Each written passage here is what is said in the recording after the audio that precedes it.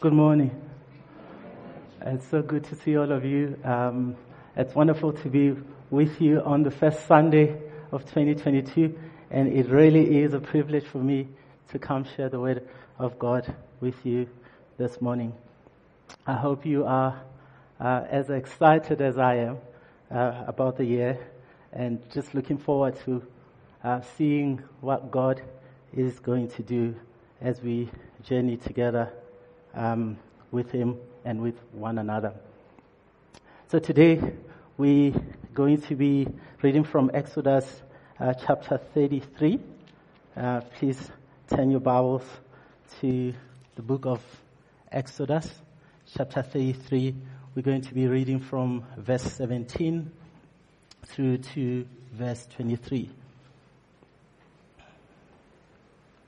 Exodus 33, and we're going to be reading from verse 17 through to verse 33. But before we do, let's pray. Father, thank you so much for this morning. Thank you that we are able to gather together on the first Sunday of the year with your people, with one another, to come give praise and honor to you, and to also come hear your word preached. So, Father God, we're so thankful that you have preserved us. You've kept us. You have sustained us. And everything that we have and everything that we do, we owe it to you. So we just want to give you glory this morning and say you are worthy of all the praises.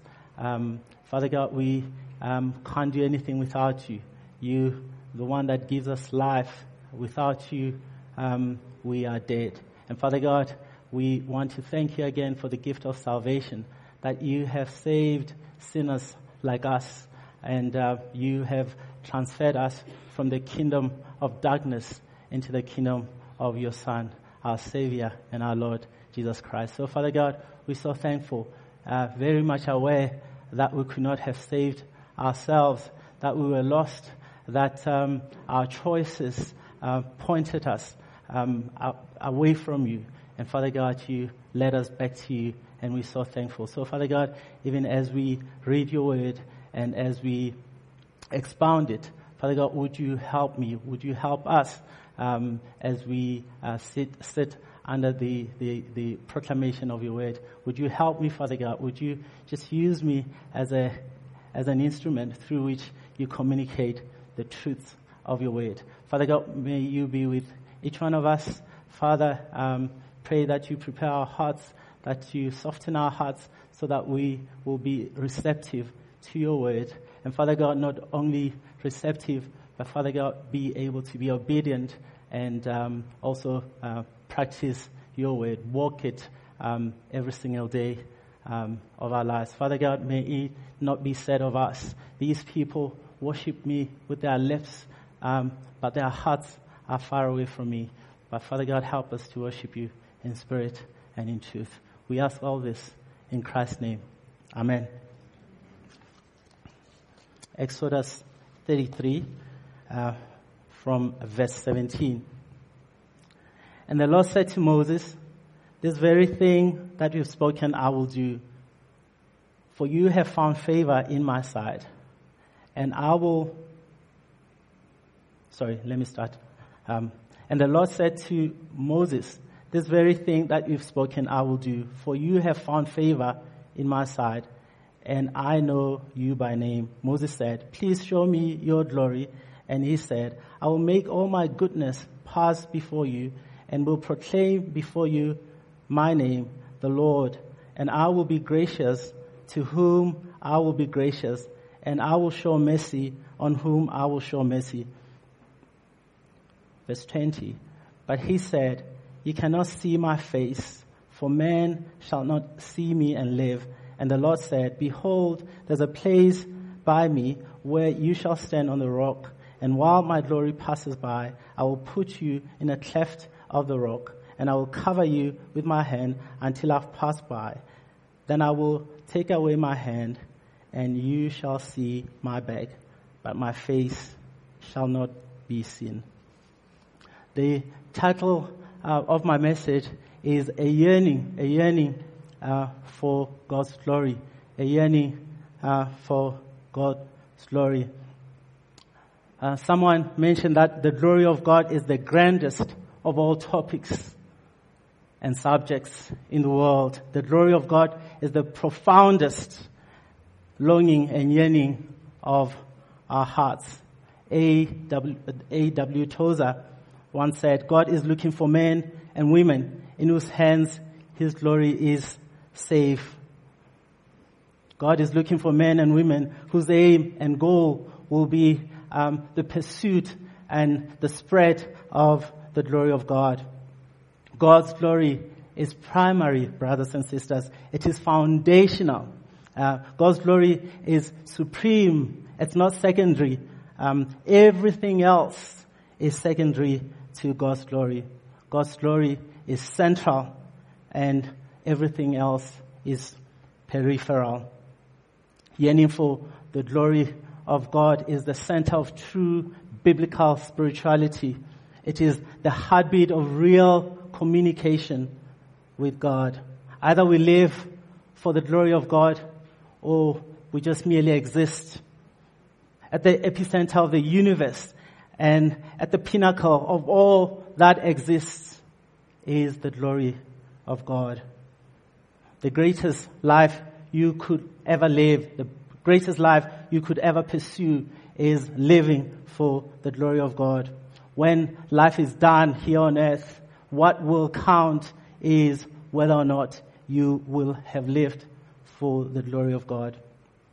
The Westminster Confession of Faith Catechism is absolutely right when it says the chief end of man is to glorify God and enjoy Him forever. Indeed, the chief end of man is to glorify God and enjoy Him forever.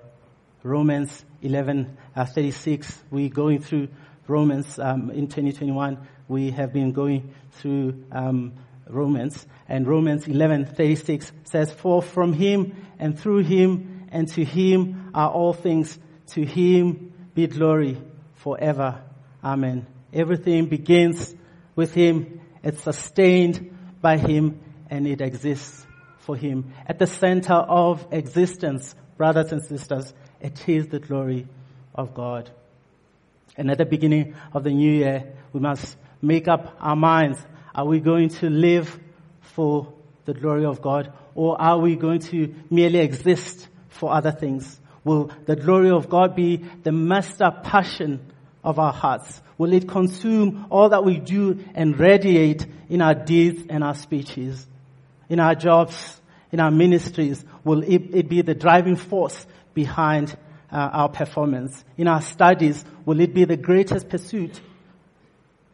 In our parenting, will it be the chief end? Will it be the fuel and the engine that drive our relationships? In our hearts of hearts, in our minds, will we resolve to live for the glory of God? That's the question, brothers and sisters. If you want a life that counts, you have got to make a resolve today. You've got to resolve in your heart that you will live for the glory of God. If you want a life that will echo into eternity, that will matter in eternity, you've got to resolve to live for the glory of God.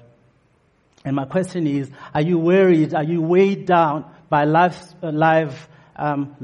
problems and challenges? Are you worried about the future, how things will turn out this year and the year beyond this? Are you afraid? Are you overwhelmed by the responsibilities that you carry? Are you uncertain about life? Are you uncertain about the future? Pursue the glory of God. Pursue the glory of God. Are you overwhelmed by single parenting, worried about whether or not you'll cope? Are you single, worried that time is running out and that you're going to spend the rest of your life alone?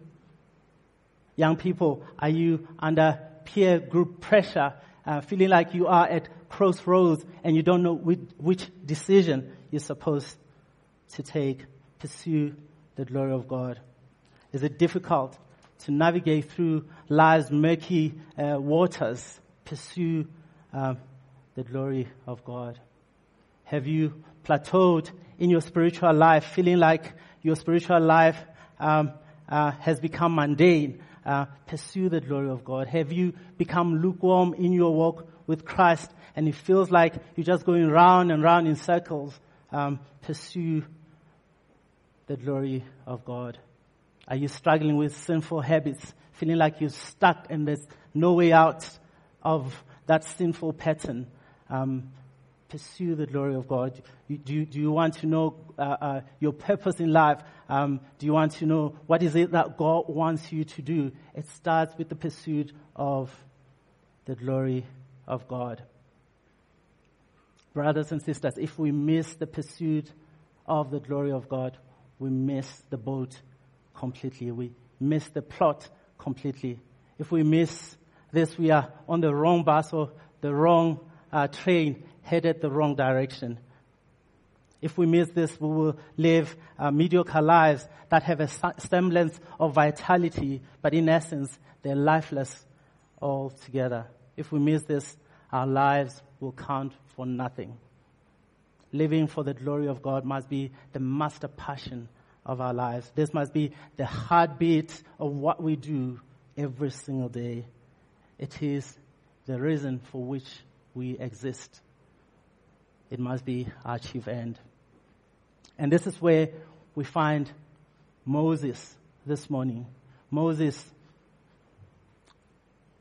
endeavoring to pursue the glory of God. But let me give you a bit of context regarding what's happening here. What is it that drives Moses to pursue the glory of God?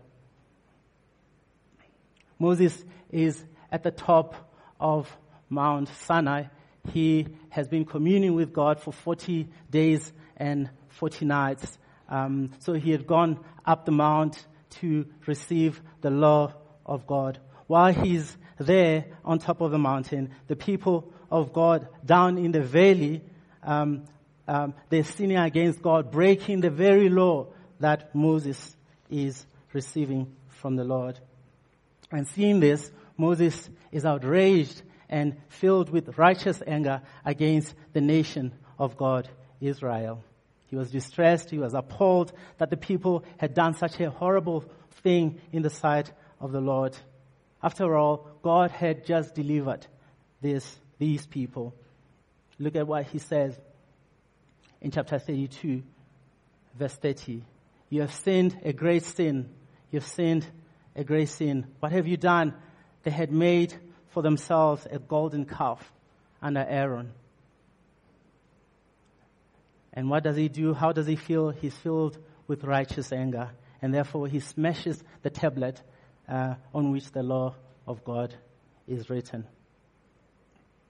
So perhaps for Moses, this is the biggest challenge that he would ever face, leading a nation of Israel, who the Lord described as a stiff-necked people, an obstinate people. These people are stubborn and they are difficult to lead.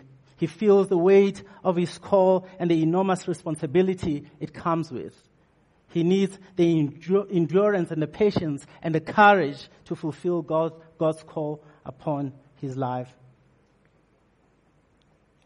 It's as if Moses knew that his future will be challenging. 40 years of travail, sorrow and difficulty through the wilderness to the promised land.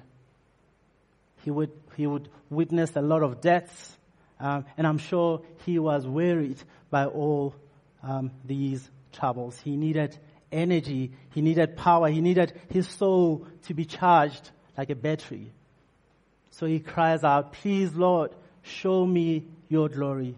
Show me your glory." He needed depth, not just shallow, superficial knowledge of God that fades from time to time.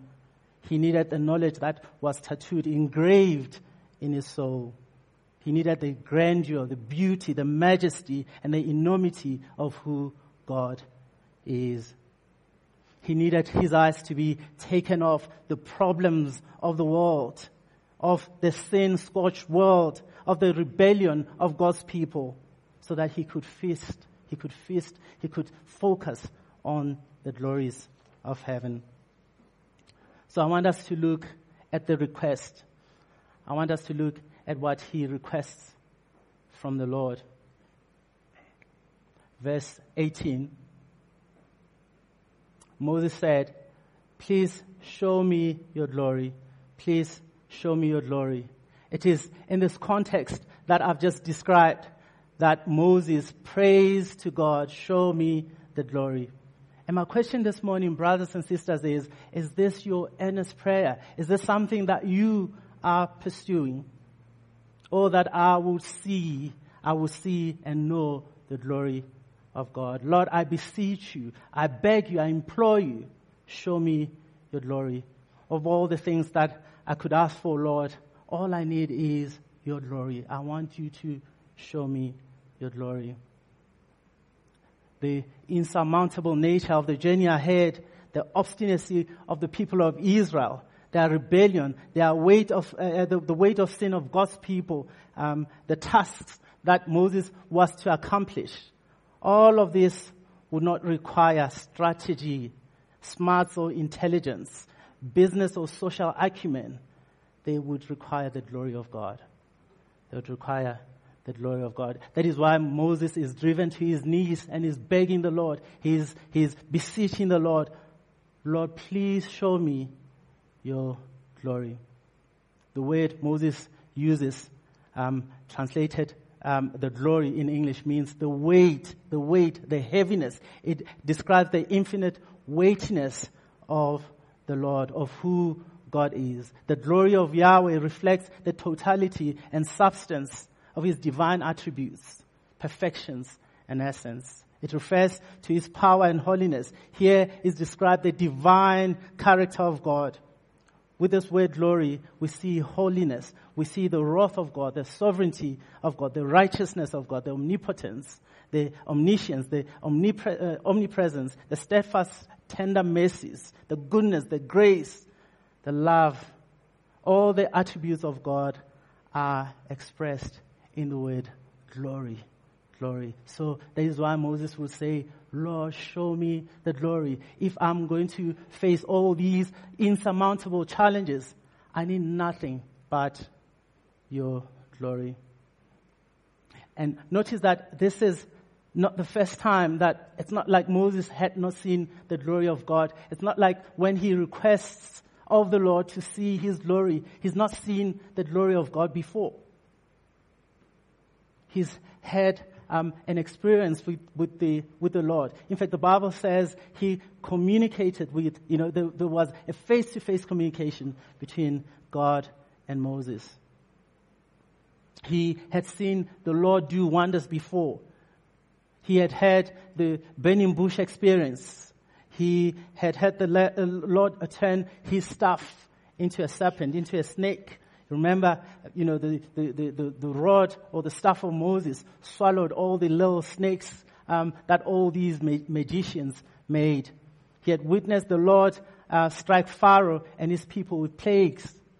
He had witnessed the parting of the Red Sea. He had witnessed the divine protection, the power of God, the deliverance of God, the provision for the people of Israel. And yet he would still ask, "Lord, show me the glory. Lord, show me the glory. I want to know you more. I want to know you more. Although I've seen all these wonders, although I've had an encounter with you, I want more. I want more. I want to grow in my knowledge of you." How much more you and I, brothers and sisters, how much more you and I? Is that your prayer today? Show me your glory. Do you want to know the Lord? Do you want to know him fully so that you can worship him in spirit and in truth? Our Christian walk is hard. Being a Christian is very hard. It's very hard. Unless we fill it with the glory of God, the knowledge of God, we are bound to grow faint and weary. This is Moses' prayer, but it is and must be our prayer as well. I want us to look at the response. The response. So the prayer is, please show me the glory. In verse 18. Verse 19, we see the response. I will make my goodness pass before you and will proclaim before you my name, the Lord.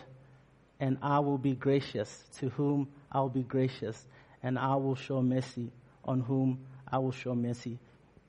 But he said, you cannot see my face, for man shall not see me and live. And the Lord said, behold, there's a place by me where you shall stand on the rock, and while my glory passes by, I will put you in a cleft of the rock, and I will cover you with my hand until I've passed by. Then I will take away my hand, and you shall see my back, but my face shall not be seen.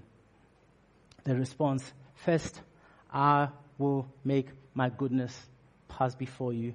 I will make my goodness pass before you. It looks like from the text, the goodness of God is the glory of God.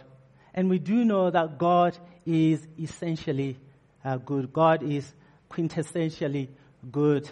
He is an inexhaustible fountain of goodness. He is the highest good. He's good in creation. He's good in His providences. He's good in His laws and in His decrees. He's good to the children of man. But He's peculiarly good to you and I, His children. The goodness of God is the perfection of God, which prompts Him to act or to deal bountifully and kindly with His creatures. This is the goodness following from who God is, from His essence. It is the beneficence of Yahweh in blessing people, sinners.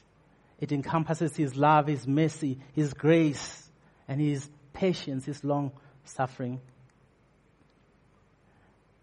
Psalm 149 captures this aspect very well. Psalm 49, verses 9, 15, and 16. The Lord is good to all, and His mercy is over all that He has made. 15. The eyes of all look to you, and you give them their food in due season. 16. You open your hand, you satisfy the desire of every living thing. The Lord is good to all. The Lord is good to all. And here in Exodus 34, we see an example of that goodness. It is God proclaiming His name. God is proclaiming His name. He says, Exodus 34, verse 5, the Lord descended in the cloud and stood with him, with Moses there, and proclaimed the name of the Lord. The Lord passed before him and proclaimed, the Lord, a good, merciful. Let me read again. The Lord descended in the cloud and stood with him there and proclaimed the name of the Lord. Verse 6, the Lord passed before him and proclaimed, the Lord, a God merciful and gracious, slow to anger and abounding in steadfast love and faith and faithfulness, keeping steadfast love for thousands, forgiving iniquity and transgression and sin, but who will by no means clear the guilty, visiting the iniquity of the fathers on the children and the children's children to the third and the fourth generation. So here we see the goodness of the Lord. We see the mercies, the long suffering of the Lord. And my question is He not good? Hasn't the Lord been good to us? Each one of us sitting here can recount the many deeds of the Lord, expressing how He has been good to all of us. I love the song, it's a hymn, count your blessings, name them one by one. It'll surprise you what the Lord has done. You know, if we were to count what God has done for us, I'm sure all of us have so many things to say about the goodness of the Lord. And from this text, it looks like God is saying, my goodness is my glory. My goodness is my glory. And that is why Moses would pray, I beseech you, Lord, show me your glory. And the Lord says, I will show you all my goodness. And notice it's not some of his goodness is all of his goodness. One author writes, the goodness of God appeared most illustriously when he sent forth his Son, made of a woman, made under the law, to redeem them that were under the law, that we might receive the adoption of sons. Galatians 4:4-5. It was then that a multitude of the heavenly host praised their Maker and said, "Glory to God in the highest, and on earth peace, goodwill towards men." Luke 2:14. But I think there's nowhere else nowhere else do we see the goodness really expressed or actualized or made possible except in the bleeding and the agonizing Son of God on the cross. The essence of the goodness of God, our Savior, hanging in the naked flame of the Father's holy and just wrath against our sins, rejected by heaven, rejected by earth, rejected by his own Father, and rejected by us. God is good towards sinners. And that is why Moses would say, "Lord, show me your glory, show me your goodness, show me who you are, show me who you are." And my question is still, are you pursuing the glory of God, or are you pursuing other things? The second thing that we see in God's response is, so in verse 18, Moses says, "Please show me your glory." And 19, the Lord says, "I will make my goodness pass before you and will proclaim before you my name, the Lord." Will proclaim before you, will proclaim my name, the Lord, before you. Will proclaim before you my name, the Lord. And you've got to ask, what's in a name? What's in a name? Why are names important? Or why is the name of God important? What's in a name? And I'll say everything. Everything is contained in the name. The names of God in Scripture are various descriptions of his character. So Moses has prayed, "Please show me your glory." And the Lord says, "I will preach, I will proclaim, I will preach my name, Yahweh, Yahweh." And we know that no one proclaims God better than God himself. So here God says, "I will proclaim, I will preach about me. I will preach about me." Yahweh will proclaim Yahweh. Yahweh will reveal himself. The meaning of Yahweh is explained in Exodus 3:14, which is rendered, "I am that I am," or "I shall be what I shall be." The name points to the unchangeableness of God, the unchangeableness of God, the fact that God does not change. It does not so much mean that, God does not change in his essence. It means, in this context, God does not change in his relation to his nation, Israel. The unchangeableness of God. The name contains the assurance that God will be with the people that Moses led, the same way that he was with their fathers, Abraham, Isaac, and Jacob. It stresses the covenant faithfulness of God. But who else refers to himself as the I am? Who else does that? Jesus Christ, God incarnate. Jesus used the same phrase, "I am," in 7 declarations in the Gospel of John. "I am the bread of life. I am the light of the world. I am the door of the sheep. I am the good shepherd. I am the resurrection and the life. I am the way, the truth, and the life. I am the true vine." So Jesus here claims, when he's being asked, "Who are you?" he claims to be God. He claims to be God. And you and I know that Jesus is indeed God. Jesus reveals the glory of God. He reveals the glory of the Father. He says elsewhere, "If you've seen me, you have seen my Father." I've been with you all this time, and you still ask me, show me the Father. Anyone who's seen me has seen the Father. Jesus reveals the glory of the Father. Colossians 1 says, Jesus is the image of the invisible God. He's the one that reflects who God is. So when we have seen Jesus, when we have studied the revelation of Jesus in Scripture, we are experiencing the glory of God. What a privilege it is. We are unlike Moses. We see something of a fuller revelation of God that Moses did not have the privilege to witness. We have the glory of God displayed in the Son. He is our Emmanuel. God is with us. What do we see? The third thing that we see is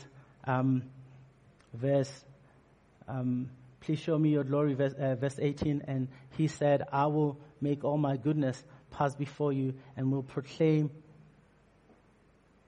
before you my name, the Lord, and I will be gracious to whom I will be gracious, and I will show mercy on whom I will show mercy. So we see here, God says, I will proclaim, I will show mercy. I'll be gracious to whom I'll be gracious, and I'll show mercy on whom I will show mercy. We see the sovereignty of God here. We see the sovereignty of God. In fact, as we studied God's election of Israel in Romans 9, we see Paul quote this very verse referring to God's election of His nation, Israel. So we see that the glory of God is revealed in His goodness, in His name, and we see now that the glory of God is revealed in His sovereignty. I used to struggle a lot with sovereignty. I remember, I think I must have been 8 or 9. It was me and my mother at home. I don't know where the rest of the family was, but we were sitting in the kitchen. I remember she was making food. And I don't know why we spoke about what we spoke about, but I ended up asking her, how do I know that I'll go to heaven? And my mother said something like, I don't know if she said that exactly, but I remember her saying, the Lord knows those who are His. And I just struggled with that.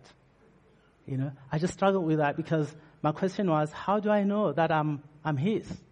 How do I know? And I think that sort of started me off on a journey of anxiety because I sort of oscillated between sin and repentance. I'll sin and I'll be like, but I'm going to hell, so let me be a good person and try to be a good person, but I could not be a good person. I'll sin, and so it was just back and forth, and I was just paralyzed with anxiety.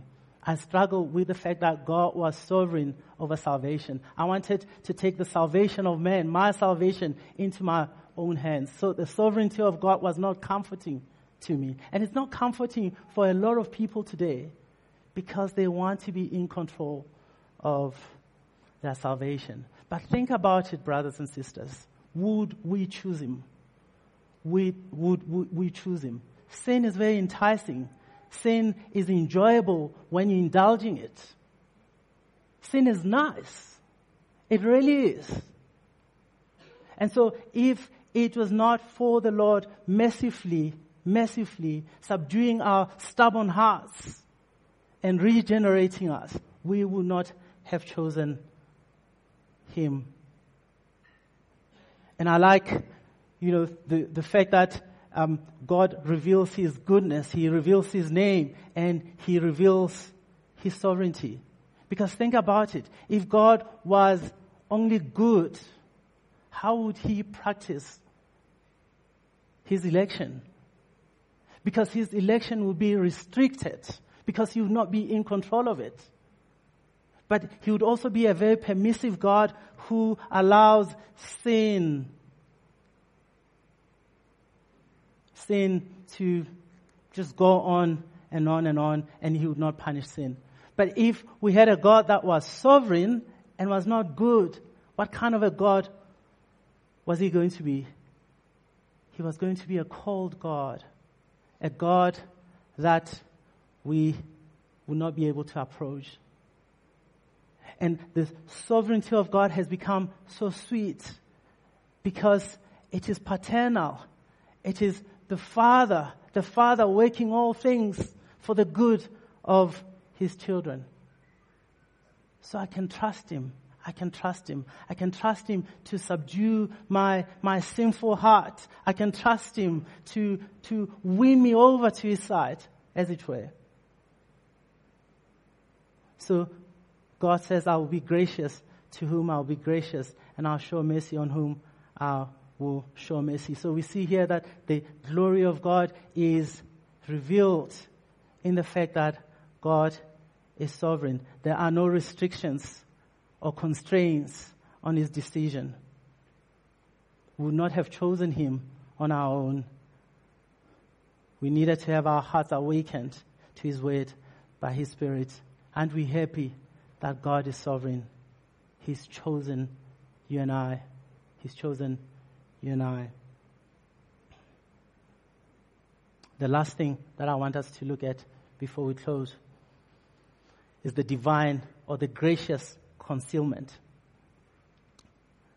So he says, please show me your glory, 18. And he said, I will make all my goodness pass before you and will proclaim before you my name, the Lord, and I will be gracious on whom I will be gracious, and will show mercy on whom I will show mercy. But he said, you cannot see my face, for man shall not see me and live. And the Lord said, behold, there's a place by me where you shall stand on the rock, and while my glory passes by, I will put you in a cleft of the rock, and I will cover you with my hand until I've passed by. Then I will take away my hand, and you shall see my back, but my face shall not be seen. So we see here that God reveals something of himself. He reveals his goodness, he reveals his name, he reveals his sovereignty, but he chooses to conceal some part of his. He chooses to conceal his face because he says, no one can see my face and live. You see, God is merciful. God knows what we can handle. God knows what we can handle. Many of you sitting here are parents, and what you normally do with your babies is you don't talk to them the way I'm talking to you right now, because they may not understand, because they're not at the level at which they could comprehend this kind of language. So you speak baby language. You speak baby language so that there will be some communication and some understanding. So that's what God does. He reveals himself, and he hides, he conceals a part of his that he knows would strike us dead, if we were to see that. If we were to witness that with our bare eyes, would be struck dead. He knows that. We see the mercy of God there. We see the mercy of God. And we see that the presence of God, the glory of God has got to be mediated. It's got to be mediated. God has got to, by himself, do certain things, hide certain parts of him. He does the hiding because he knows we will not be able to handle that kind of glory. And where do we see that in Scripture, in the New Testament? We see that the presence of God is mediated by our Lord and Savior Jesus Christ. He comes as man like you and I. He lives a perfect life. He experiences all the difficulties and the sin and the troubles and the persecution. He experiences all these things. And yet, he does not sin. But he's the mediator. He's the one that reveals God. He can reveal God in a way that we can handle and understand. And that's the mercy of God. Because if he were to reveal himself totally, none of us would survive. You see, we need a mediator. We need a mediator. You and I need a mediator. Jesus Christ is he. He's the one that hides us in the clefts of his wounds, so that we can cry out to God, show me the glory, show me the glory. And God does want to show us his glory. And my prayer is that in 2022, your biggest pursuit, the passion of your heart, will be the pursuit of the glory of God.